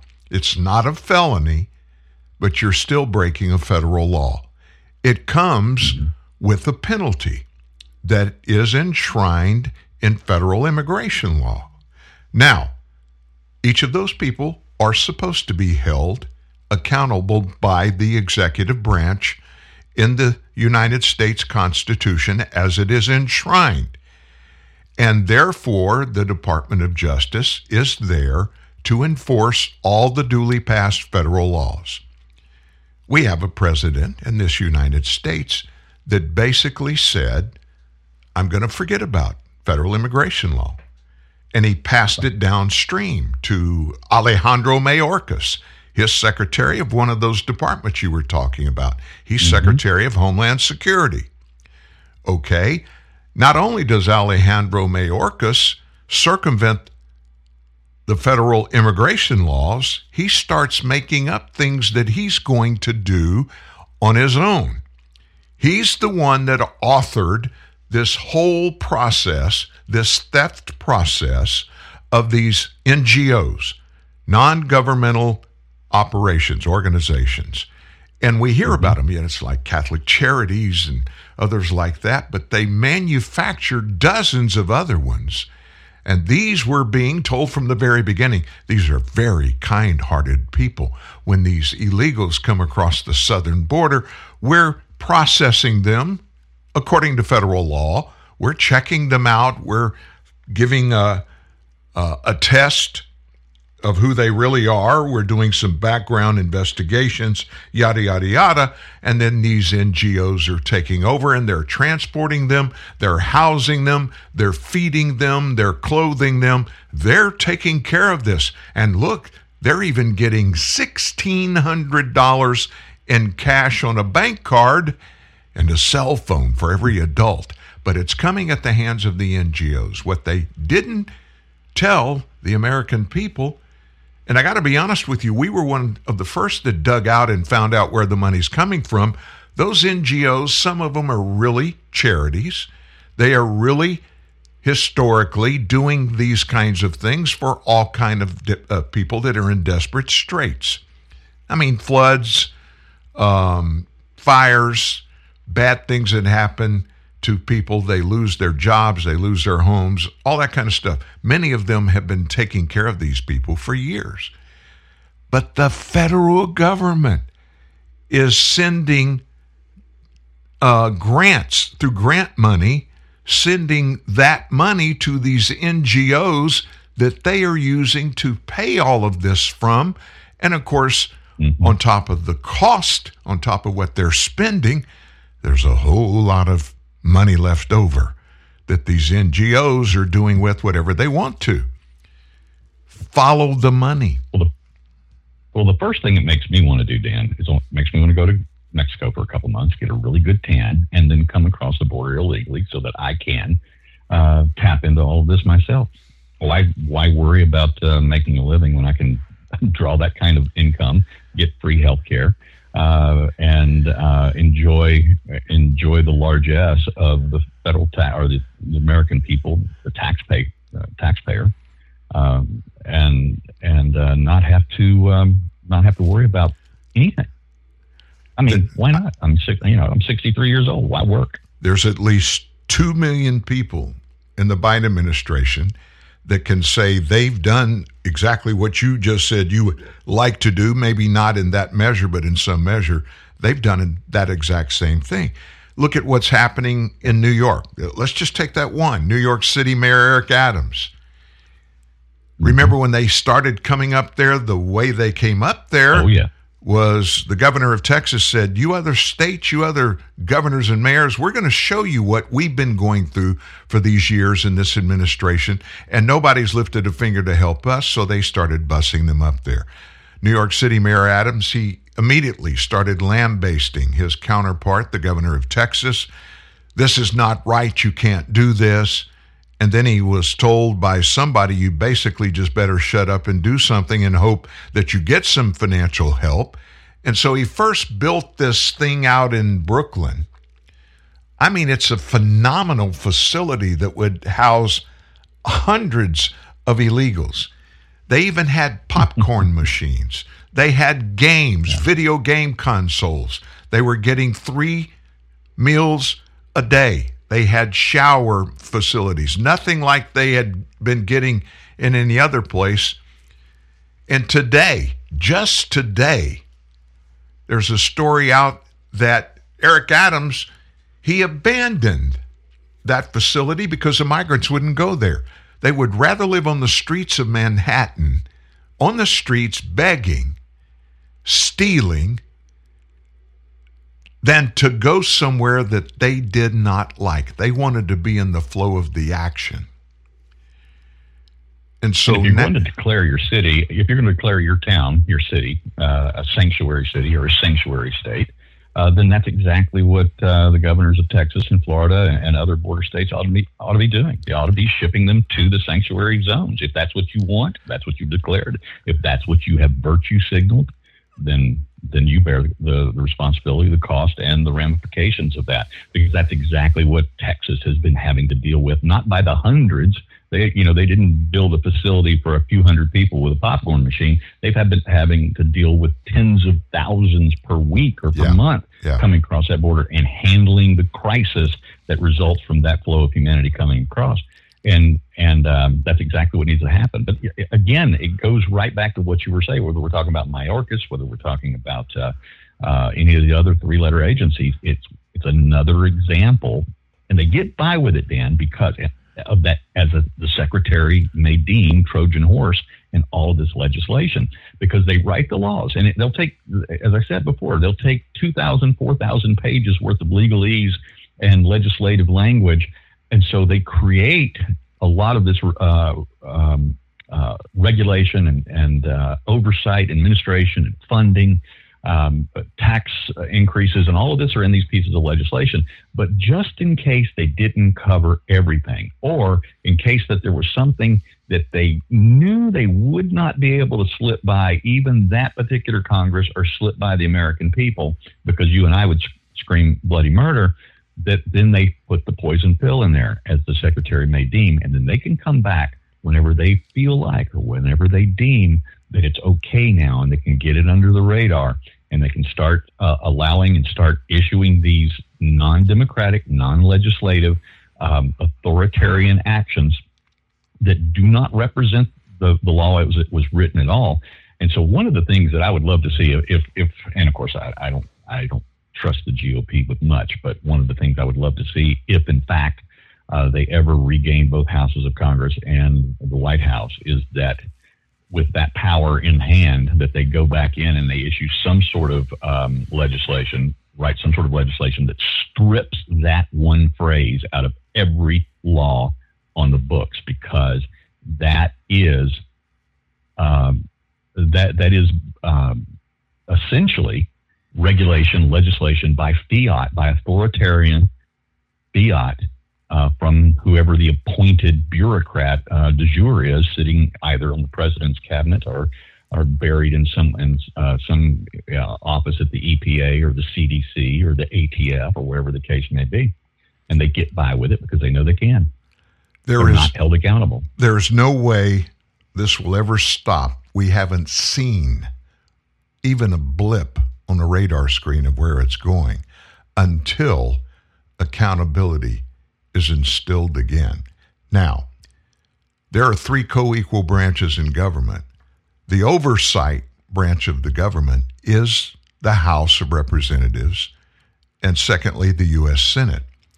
The House now, under GOP control, they've already initiated through demands, about to be subpoenas, to these agencies that we're talking about, Homeland Security, HHS, other departments, calling those people in to hold them accountable. That nobody's been held accountable for the last year plus, and so they've got a green light, a blank check. Just go spend the money. Write the check. We'll make sure that when it's deposited, it'll clear the government. That's where the accountability must come in. Look at what has happened across our nation. Every town, every city, every state, because Joe Biden sent the message for a year when he was running for president: if I'm elected, I'm going to reopen the southern border. It was on. It was on.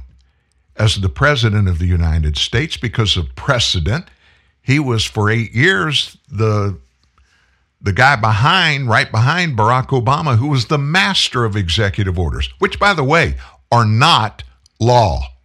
They do not carry the weight of law when it comes against a law.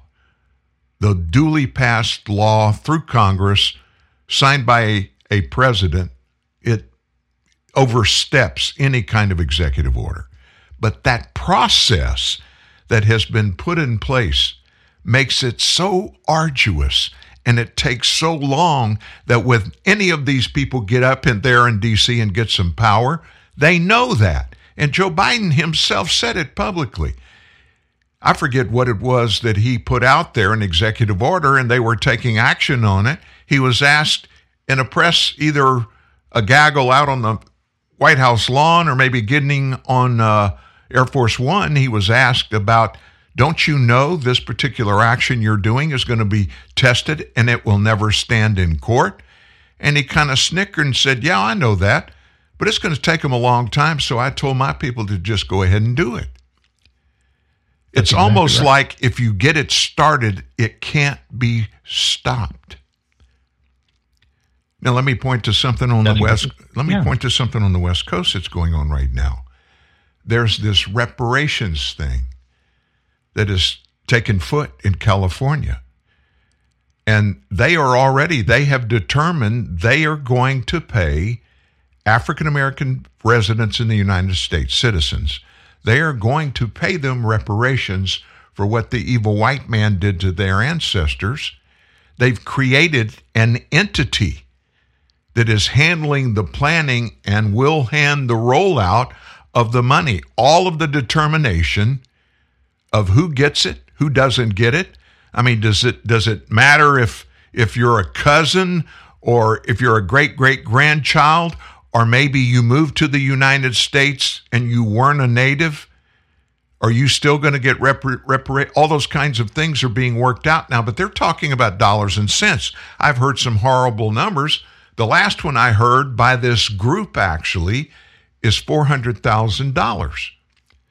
Now, I've read a story that had some exact numbers in it and what it means. But here's the deal. California, Gavin Newsom, the governor, he understands they'll never be able to pay for it. But what they're going to do and why they're going to do it and why he's green-lighting it is because he wants to be the next president. That's correct. And so what does he have to do to get it? He's got to buy votes. He wants to get this implemented before the 2024 election. In California, he'll be able to stand atop of the heap and say, look what we did for the African Americans here and their parents, their grandparents, the great-grandparents. None of them were alive. None of them were slaves, but their great-great-great-great-grandparents may have been. And because of that, just because of that, we're paying them all these money. Well, they'll pay out some, but they'll never be able to pay it going forward. And so who will have to pay it? The federal government. Has anybody done the math on this whole reparations thing? I mean, let's just start as an example with former President Barack Hussein Obama. His mom was a white Seattleite from, Washington State. And his father, obviously, was a black man from an African nation. And the two of them met at a Communist Party gathering in Washington State. And that's where they met. But in Barack Obama's case, is he going to receive reparations? Because, first of all, his father, even though he was an African, not an African American, he was an African, he was never held by American slave owners. And obviously his mother was white.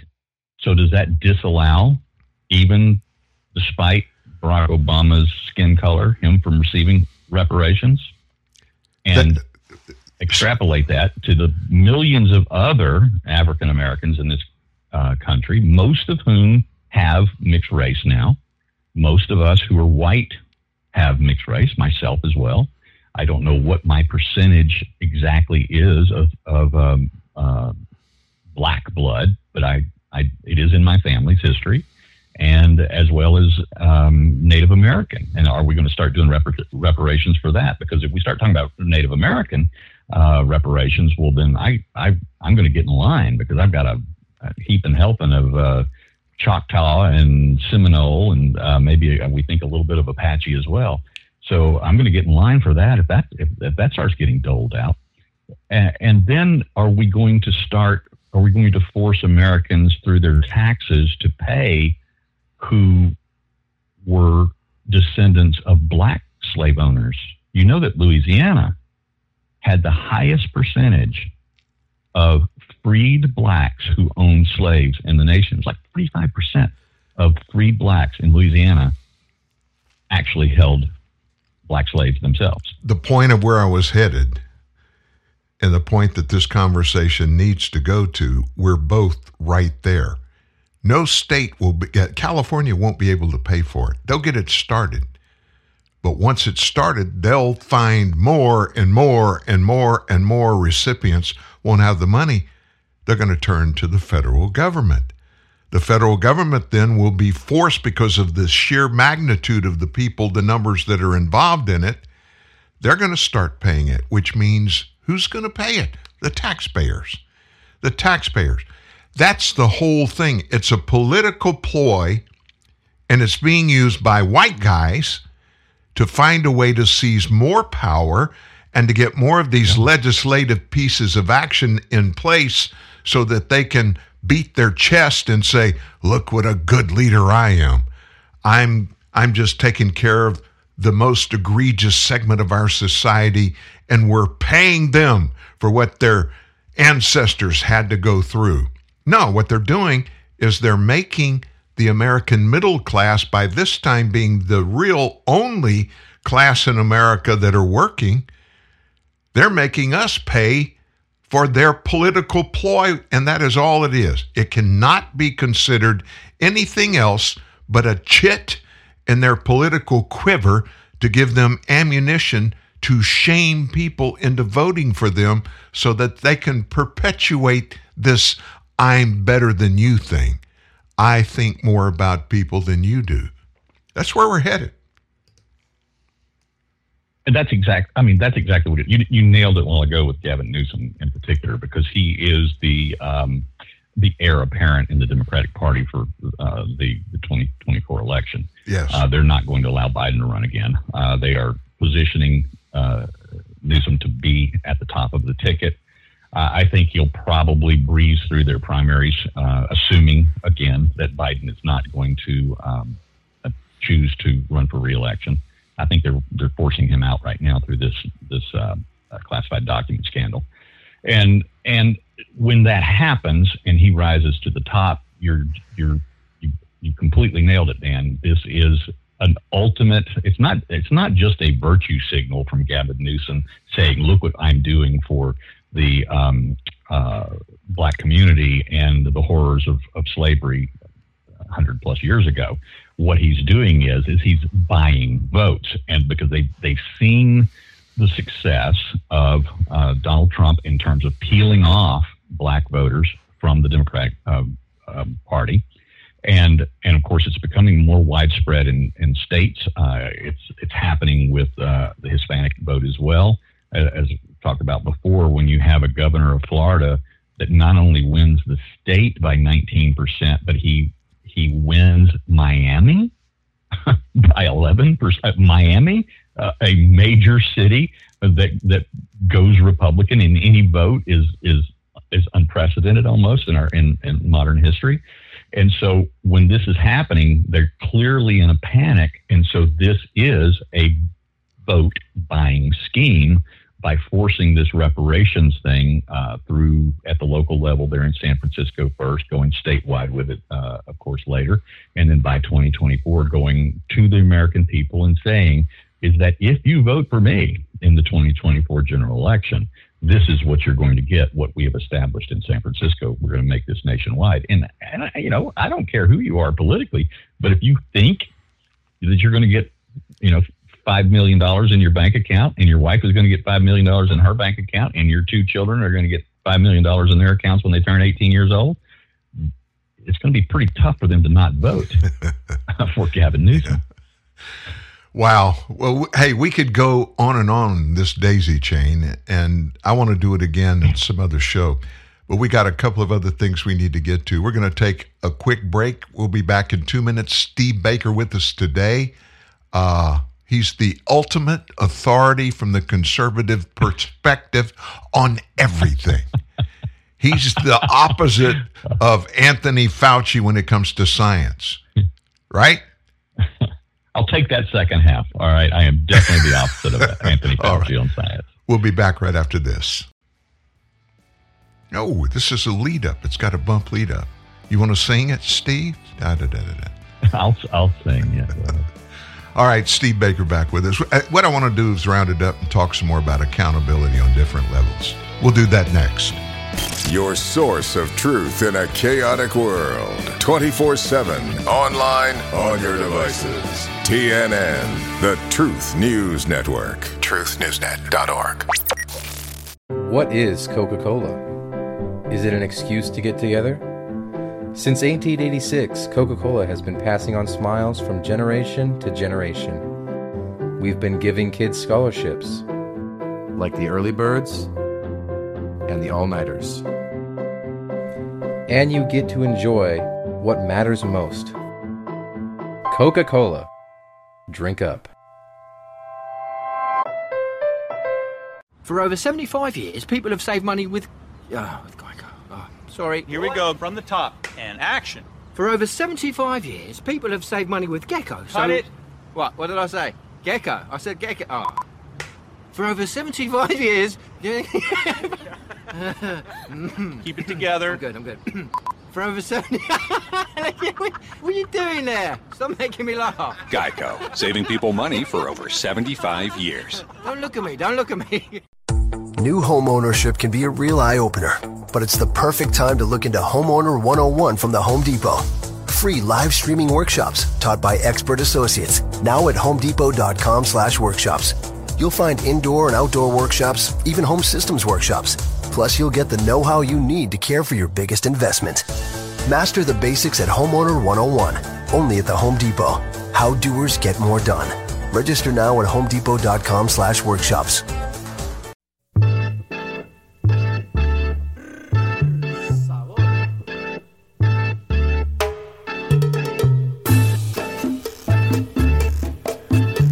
I guess I gave Steve Baker a new title that last break.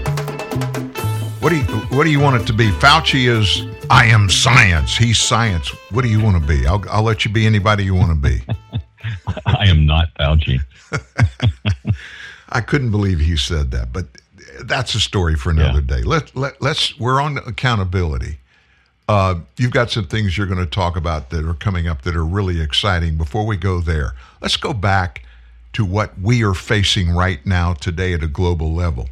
We have a guy in the White House that gives no thought whatsoever to the rule of law, doesn't care about the rule of law. All he cares about is anything and everything he thinks is politically expedient for him and those around him. What do you think? Dan, you had me at he gives no thought whatsoever. You can stop right there. I was being nicer than you were. I was at least making him to be a villain. You're making him being as a cognitive disabled villain. He was a villain. He was a villain, and that's why he was tapped in his cognitive decline to lead the country, because they knew that he wouldn't be leading, that he could be controlled. And again, make no mistake about this. And this is not conspiracy theory. This guy's not running the country. No. He has overseers. He has his puppet master, whoever that puppet master is. I don't think the puppet master is a person. I believe that it is a cartel of individuals. We can look to the WEF if we want to. We can look at Davos. We can look at BlackRock. We can look at the banking system. We can look at any number of players in this cartel. But it is, I think, right now, we have finally entered that time where we're looking at that global banking monetary oligarchy that is, in fact, pulling the strings. And we could spend a lot of time pontificating on who those people are, and I think both of us would be right on whoever and whatever names that we mentioned. Keeping that in mind, do you see any fix of this downward road that we seem to be going faster and faster on? Is there any way to turn it around? There is nothing I can do except quote Thomas Jefferson. And he said, whenever the people are well informed, they can be trusted with their own government. And whatever things get so far wrong as to attract their notice, they may be relied on to set them to rights. And the key there was his first 6 words, where whenever the people are well informed. And that's why you and I are doing what we're doing, Dan. People ask all the time, why are you wasting your time? There's already 1,000 voices out there saying what you're saying or something similar to what you're saying. Yeah, but even those 1,000 voices are not getting to everybody. And we have to sound this message. We have to shout it from the rooftops. We have to make sure that as many of the American citizens are as well informed as they can possibly be, because, as Jefferson said, then they can be trusted with their own government. And right now, I don't trust the American people with their government. No, I don't. That's the fix. That's the fix. We have to get out there and we have to inform what's going on. And we see pockets of success. You and I talked about it last week.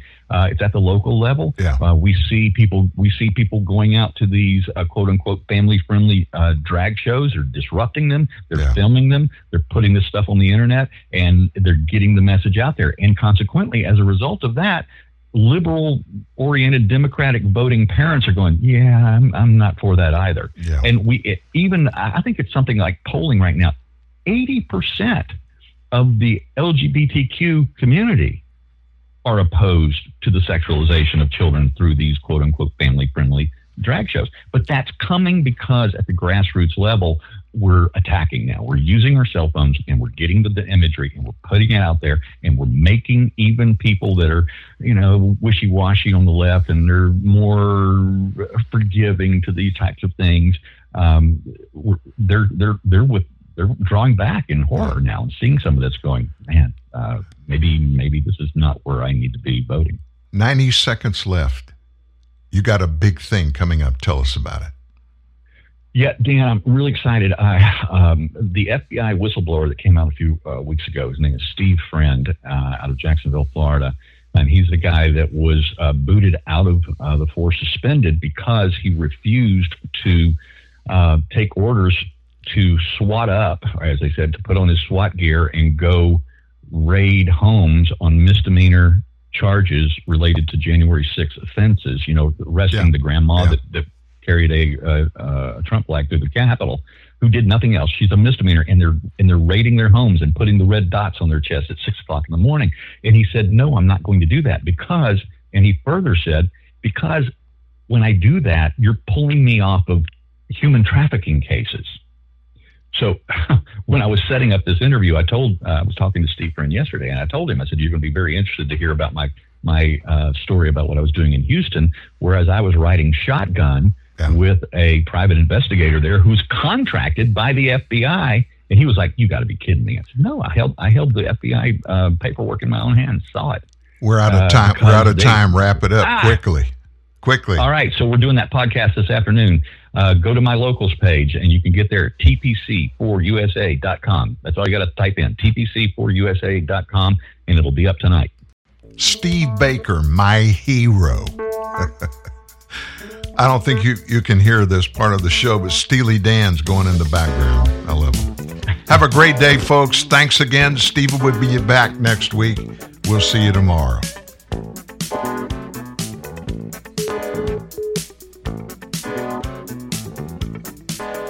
Uptown, it's murder out in the street. Uptown, it's murder out in the street.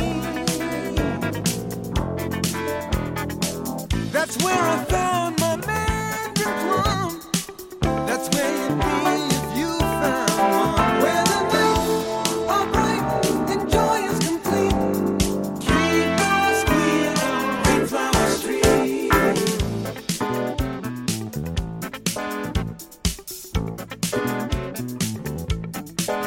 Since May, there's trouble most every night. Since May, there's trouble most every night. Where once we danced our sweet routine, it reeks of wine and caffeine. Where the nights are bright and joy is complete. Keep us clean on Mayflower Street.